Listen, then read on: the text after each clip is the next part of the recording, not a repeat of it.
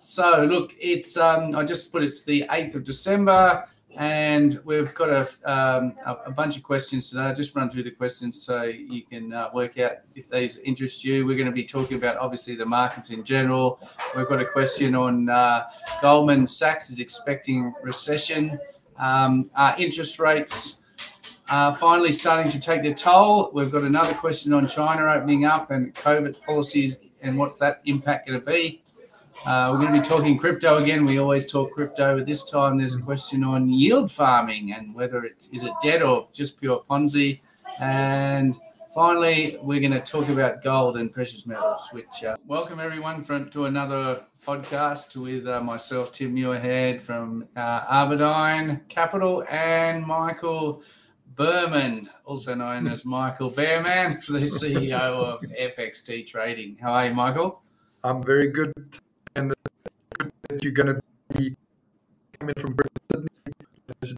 We'll have a drink. Yes, that's right. So it's the annual Gleneagle Christmas party, one not to be missed. So I think they're starting to show some life and definitely starting to talk there. Now, there might be a little bit of noise in the background. I've just had my kids are finally on school holidays and they've just had some friends drop over, but we'll take it away, shall we, Michael, with a market? Yeah, let's go for it. And yeah, excited to hear your views if much has changed.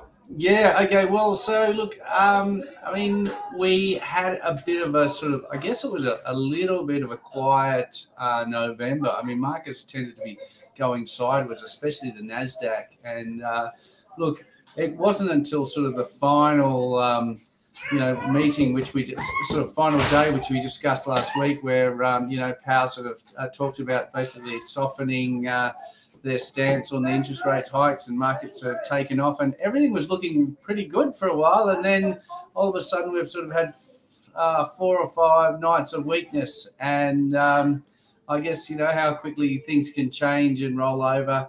Now, is this just a bit of a technical pullback? I mean, markets were up pretty strongly in November.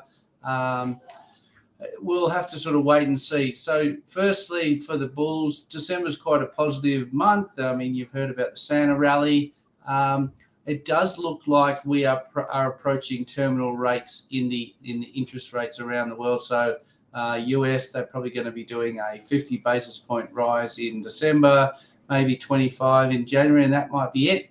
We had the RBA out yesterday. They have just raised another 25%, but they could be done now. So certainly does look like there's a bit of a light at the end of the tunnel as far as interest rates hike goes, and certainly that's going to probably be good for the market. But look, what we're worrying about, Michael, is that these things certainly take time, and we've had, obviously rates have been going up and markets have been responding, to the rate hikes. The second phase of the cycle is the earnings impact. So, with higher inflation, higher input costs, and, just the higher cost of capital, how this affects earnings. And certainly in the US, the analysts haven't really we don't believe they're factored in fully next year, especially as it looks like certainly the US and most definitely Europe goes into recession. So, and look, we had a data point pretty alarming really out of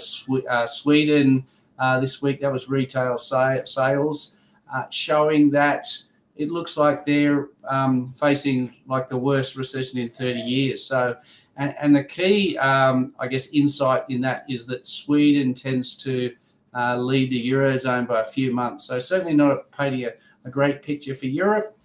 We know, they could be in for a tough winter with their shortage of energy, but certainly not so great. But look, we'll see how it goes. It's certainly been a tough year this year for, I guess, a lot of folks. We've had, crypto, it's down 75% from the high. It's been smashed. We've had, NASDAQ, I think it's down about 30%. The S&P is off about 18%. We've had housing coming off. We've had, we've had gold not really performing. It's down from the start of the year. It's been pretty tough. And of course, bonds have had their worst year in, as long as I can remember, Michael. And I don't have the data right in front of me, but bonds have had a terrible year. So it's been a pretty bleak year. I think investors will probably look to put this year behind them and see what happens next year, because I think there are a few green shoots out there. So yeah, interesting. Well, maybe I'll just take a look at the markets from my navigator and see if I can share anything of interest there.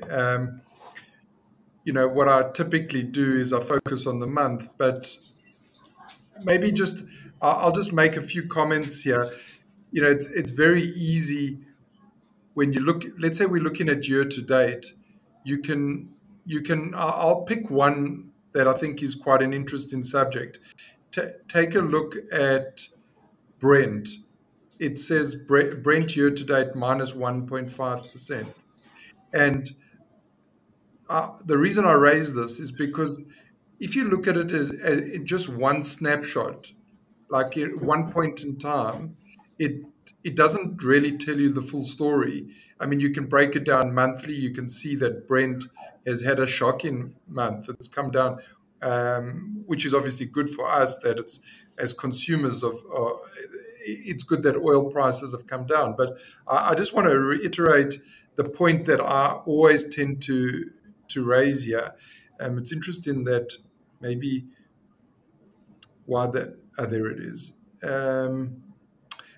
Is that if you look through time, you get a whole different story. Brent was up, pretty much 65% at one point in time, and then has been trending lower. So I always like to look at a price journey.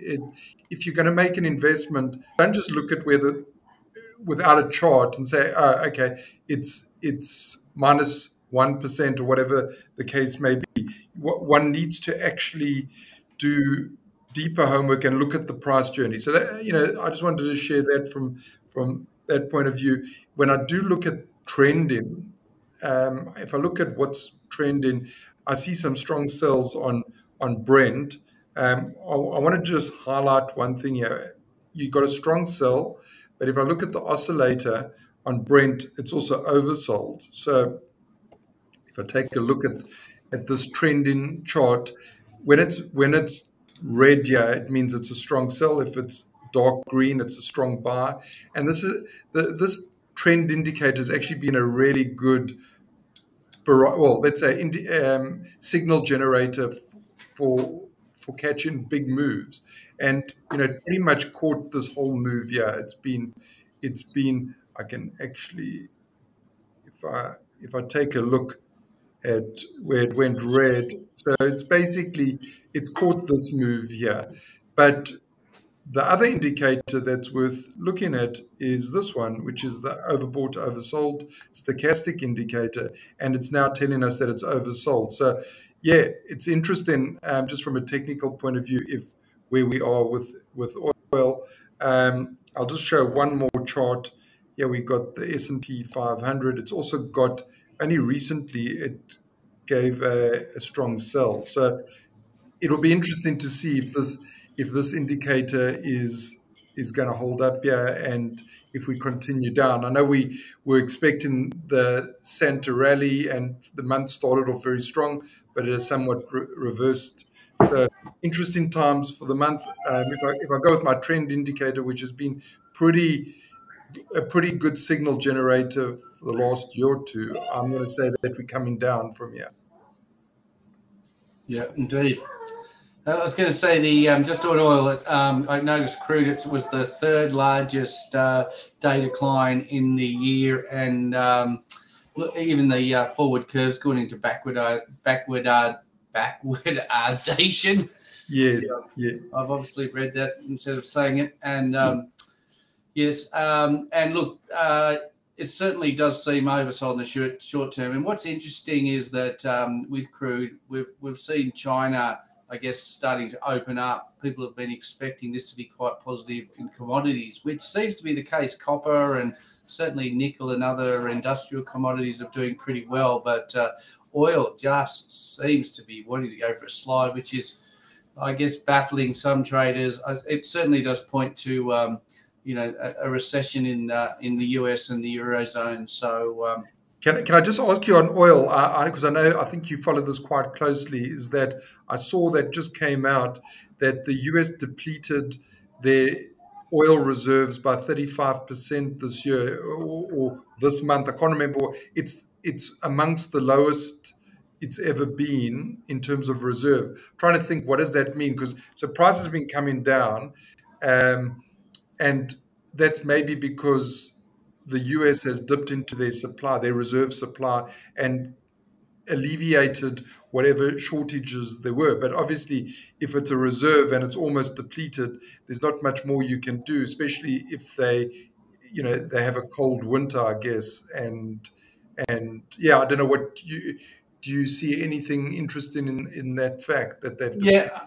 It certainly looked like it was getting political. I mean, Biden, he was suffering in the polls. Certainly, gas prices are one of these things that, in the US, every time you drive down the road, you're seeing the gas prices. They were certainly getting up into record territory. I think it was making a lot of people unhappy. So, it was a political decision. Let's drain the SPR. It's meant to be there for times of, I guess, war and when you really need it. And it certainly seemed like a little bit of a dangerous play, certainly with, the recurrent Ukraine situation and the China-Taiwan situation certainly heating up. But I guess it does provide that they'll want to fill it eventually or fill it back up. I mean, I think Trump takes great pride in saying he was the last president to get it absolutely to full to the brim. So whether they actually do fill it up again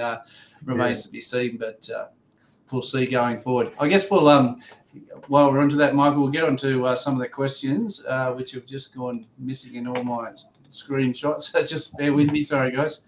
No problem.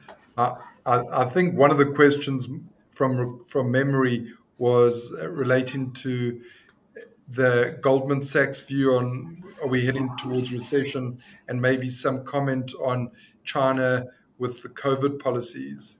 Yes. All right. And okay. So firstly, are we heading into recession? So look, it's always been said that, interest rate hikes work with long and variable lags. That sort of even comes from the Fed themselves. So certainly, they've been putting these 75 basis point hikes. This is really slamming on the brakes. So it does remain to be seen sort of what effects these do have. Certainly signs of things are slowing. We're seeing, manufacturing, like PPI is starting to come off. It definitely looks like we're going into a bit of a contraction.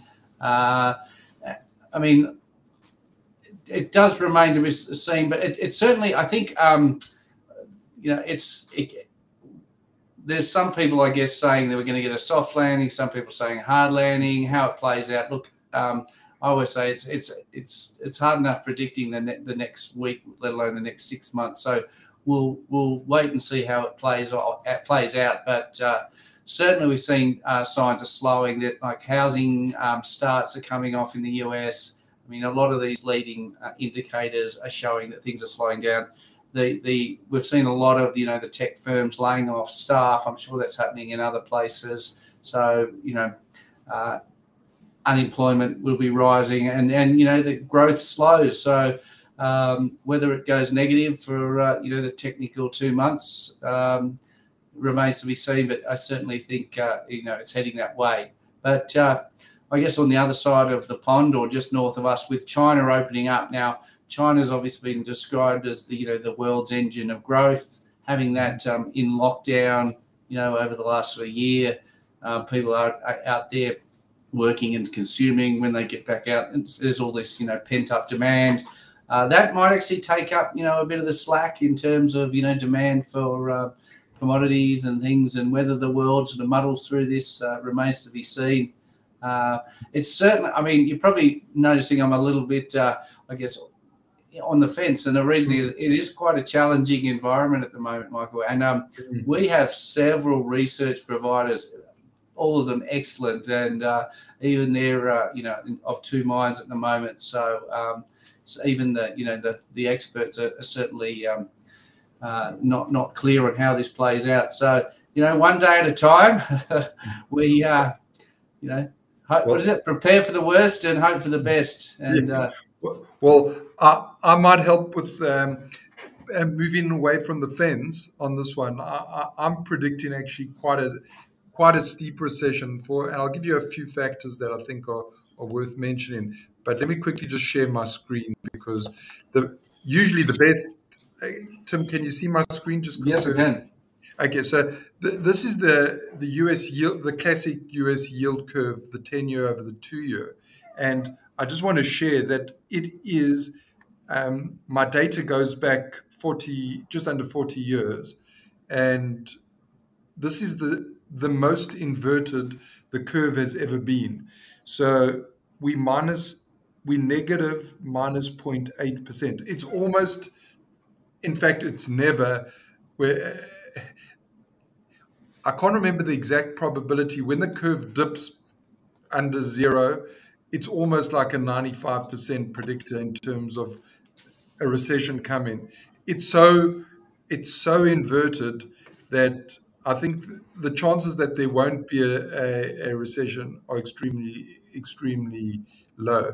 The other thing I wanted to mention, I just saw it earlier today, is that one of my other perma bear, I don't want to call him a perma bear, Nouriel Rubini, who called the GFC, I see he sees the S&P 500 down a further 25% based on a deep recession.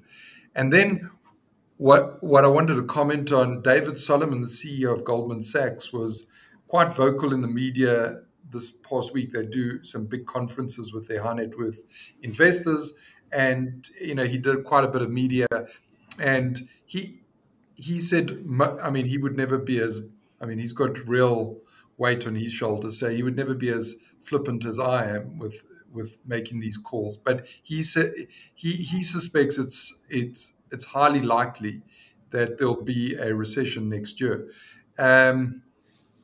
which is interesting. What does recession mean? We know what it means in terms of doing it tough in the economy, but I think we as traders want to know what is it going to do for the markets I just don't think the equity markets have fully baked into the cake the extent of this recession on earnings, because at the end of the day, the price of an index or of a share stock is based on its future earnings. So I think one has to realize we've come off record margins. Profit margins have been very, very high. We've been in a low interest rate environment. I think inflation is here to stay for a lot longer than people are anticipating. The more I speak to people on the street, the more people acknowledge that they're going backwards. So they know that they are getting poorer, and therefore there is this expectation that I need when I come for my salary increase, you can't give me 2%. I know you want inflation to be at 2%, but the reality is my basket's going up 5 to 10%. So you've got to give me a decent wage increase, otherwise I'm really going backwards. So there's those pressures. So I think interest rates are going to stay. If they may well have, like you said, they might be peaking at the moment, because the economy wouldn't necessarily handle much more increases. But I think they're going to stay elevated for some time, and that's going to have an impact. So, I guess I've got a pretty bearish slant. Just one last thing I just remembered, that Goldman Sachs, and only a quality outfit like them could do such a thing, and let people take note of it, is that they put out a 2075 forecast, and that's 50 years plus where we stand right now, and their main thesis is that we will experience economic growth of below 3% going forward. And so if I was bearish beforehand, this is probably slit your wrists type of bearish, is that they foresee much more modest, because for those who aren't familiar, we've had over the last, let's say, decade plus, we've had 3.6 to high, maybe even a little bit more elevated. Let's call it 3.6% year-on-year economic growth. So they're anticipating over the next 50 years that it's going to be below 3%. And one of the main drivers of that is the fact that we have an aging population. So the greenies will definitely be very happy with all, the fact that there's less people causing damage to the earth and drawing on its natural resources. But yeah, it's going to leave a big burden on people. The age, there'll be fewer people working for an aging population. Anyway, there's my bearish end of year message. Yeah, look, I wouldn't put a lot of stock into 50-year forecasts. I think, It's hard enough lots of things can change by them. And look, one of the big people use, like, the way people generally, forecast the future is look at what happened in the past and extrapolate, right? And one of the big issues is, yes, the demographics are changing. Yes, there's going to be fewer workers per old people. We understand that. Yes, people are living longer and, having less children, understand that. But look, we are entering the age of robotics. Tesla's working on their bot. Now, let's say it takes them 10 years to get that working and everyone has their home robot and you can get your, gardening and doing all sorts of things. And then you can buy 2 of them and 5 of them. And who says we can't, expand, get all your jobs done and expand that way? I mean, look, they just have no ideas. That's why I actually agree with you there, Tim. And when I say, just to add to and shoot myself in well, it's not my report, it was Goldman Sachs, but you might be familiar with the Malthusian trap. Thomas Malthus, who predicted, I think 400 years ago, in the 1700s, if I'm not mistaken, he basically said that we'll run out of resources because, the world's growing at we're going to run out of food. And he was clearly wrong. So human ingenuity is amazing. And we will always come up with solutions. I'm pretty sure of that. So, yes, but doesn't mean we won't go through deep cycles of good and bad. But I'm certainly not doomsday, and this is not the end of the world. No, very interesting anyway. Let's get on to crypto. And the question is yield farming dead or is it just pure Ponzi? Do you want to have the first crack at this one? Yeah, if you don't mind. So sure. I've as someone who's never done yield farming, I was always intrigued by it, but I always was skeptical. And now I'm pretty sure that it was nothing more than a Ponzi scheme. So for those who don't really know what yield farming is that people would go and buy some tokens, altcoins, and then they would go deposit them with at some, I don't want to call it an institution. There were things like BlockFi and Compound and these platforms, and they would go take your money and then invest it in projects that were chasing yield. And where was this yield coming from? And they were offering some of these projects were offering up to 200% per annum yield. There's no one who can produce. Well, you can produce it once off if you're lucky, but these were projects with hundreds of millions of dollars, maybe billions. In fact, it was billions. And all they were doing is they were taking your funds and the next person who was coming and lending it out at whatever rate, but promising a lot more, and then basically praying that more and more people would come in so that they could pay. So anyway, what I've realized is that it was always there's no such thing as a free lunch.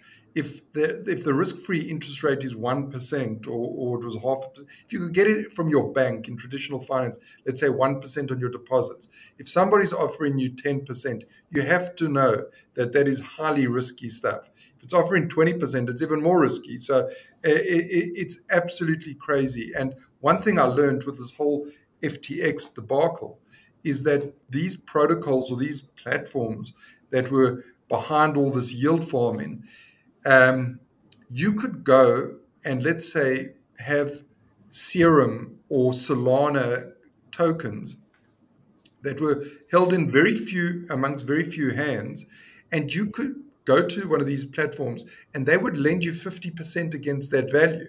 50%. Now that's unheard of in traditional finance. If I went with my Apple shares and to Goldman Sachs and said, will you lend me against this? They'll look at what's the daily volume on Apple shares, and then they might put a factor of 5, put a penalty factor of 5 or something. And I would get a very, very, if I came with $10 million of Apple shares, I'd be lucky. I'd be lucky if I walked away with $500,000, maybe $1 million worth of, okay, maybe more, $1 or $2 million. But in the crypto world, people were coming with, to use the term they use in the industry, shit coins, which were these alternatives to Bitcoin, and you would get 50% of your value. And what I'm told with FTX and Alameda, what these guys, they were borrowing against their FTT shares. FTT was the token behind this FTX. And we're talking big numbers here. We're talking like $4-5 billion. So they would go pledge that and then borrow, get against the 4 billion, they'd get 2 billion out. Now, was there any real trading in these FTT tokens? I'm not so sure. It was Alameda versus FTX playing it backwards and forwards. It was the same hands, and yeah, it was always looking for trouble. And my only final comment, I just want to share once again with a chart, because I think it's quite instructive. If I look at this chart of the historical drawdowns, maybe make it a little bit bigger for you guys. If you look in June 2011, there was a 99% drawdown in Bitcoin. It was on the back of Mt. Gox, which was it was the first big exchange. But I know, Tim, you often say, because we've had a 75% drawdown from the top, it's not uncommon. We had in August 2012, 41%, April 2013, 60%, December 2013, we had an 80% drawdown. December 2017, we had an 84% drawdown. So my basic summation of what I'm saying here today is that, yes, we've had a big drawdown, massive, and in terms of value, because we were of such highs, it's probably by far the biggest, 75%, but in dollar terms, it's massive. But I don't think it's the end of the line for Bitcoin. But I do think people will stop this nonsense with the yield farming. I think anyone who's going to do it will know that they can lose all their money. That's all. You just got to be prepared to lose it all. That's a great answer, Michael. And now can I give you the counter? Yes. So look, absolutely agree with what Michael's saying. Anytime there's a 20% or 10% interest rate, and it sounds too good to be true, especially if it's in crypto, it probably is. The only one that I've actually looked into and I was thinking of doing was I held some Ethereum with my super fund, and if you're planning to hold this stuff long term, Ethereum lets you stake the network. They moved from a proof of work to a proof of stake model, and it's to incentivize people to stake coins, and they essentially validate the network. Part of that is they get a small payment, as part of that, which is a sort of equivalent to Bitcoin, the mining rewards. Now, I think the Ethereum rewards are currently around the 5% mark. Doesn't sound ridiculous. Again, I haven't looked at it for a while, so I'm not going to say this is something that you should do or shouldn't do.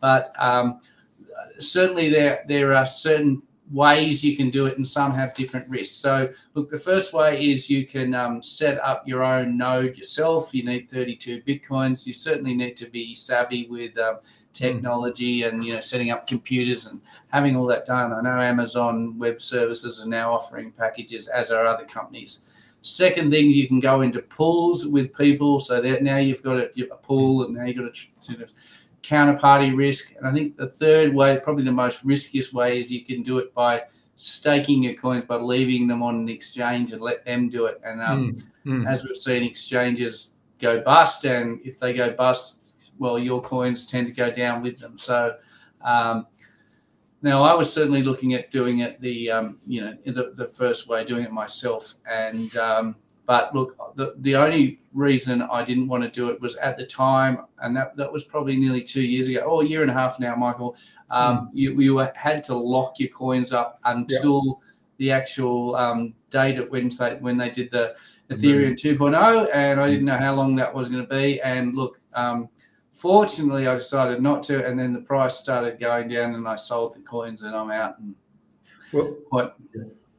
so.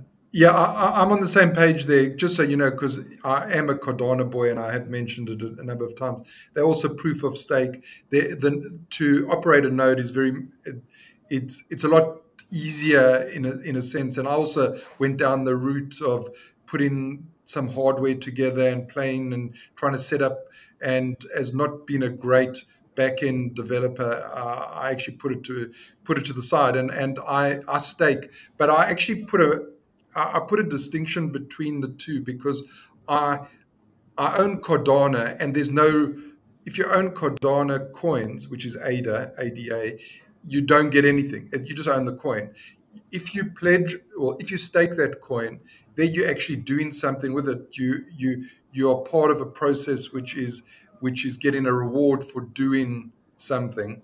And at least what they don't do is they don't promise the earth. So they're saying at the moment you're going to get, in my Cardano world, I'm getting 3.5% at the moment yield, and it might, if the technology improves and transactions become even cheaper and cheaper, my 3% might go down to 1% or 0.5%, and that's just the way it's going to be. So it's not a get rich quick scheme. You are doing of value staking, and I accept that, and I'm on the same page. So you don't get that with Bitcoin as a holder, but yes, as a miner, you're doing hard work. By the way, did you see in the paper today those Australian boys who listed on the Nasdaq their mining house? Did you see that one? No, I haven't seen that. Yeah, their stock's down 95%. So these were Australian guys that listed their Bitcoin mining operation. They got all the big guys, the Wilson Asset Management, Regal, all the big institutions in Australia caught, this was when there was Bitcoin fever 2 years ago, and invested with these guys. These guys were ex-Macquarie bankers, and they managed to negotiate in Canada, like where it is super cold. They set up all their data centers and were able to get very cheap electricity there. And don't pay your heating. Yeah, they would have been getting hydro in Canada and not paying for the heating the cooling of their servers. So correct. But anyway, 95%. They say they got drawdown on their share price, but they say they got $47 million of cash, and they can hold out. Anyway, just something by the by. All right. Now, anyway, look, we're going a bit over time, so I'm going to move on to the next question. That comes on to gold. Is it a good or bad time to go in gold? I'll let you take this one. I don't. All right. Look, and so this is actually something that I've been following gold for a while, and look, this is actually one sector I'm starting to get quite bullish on.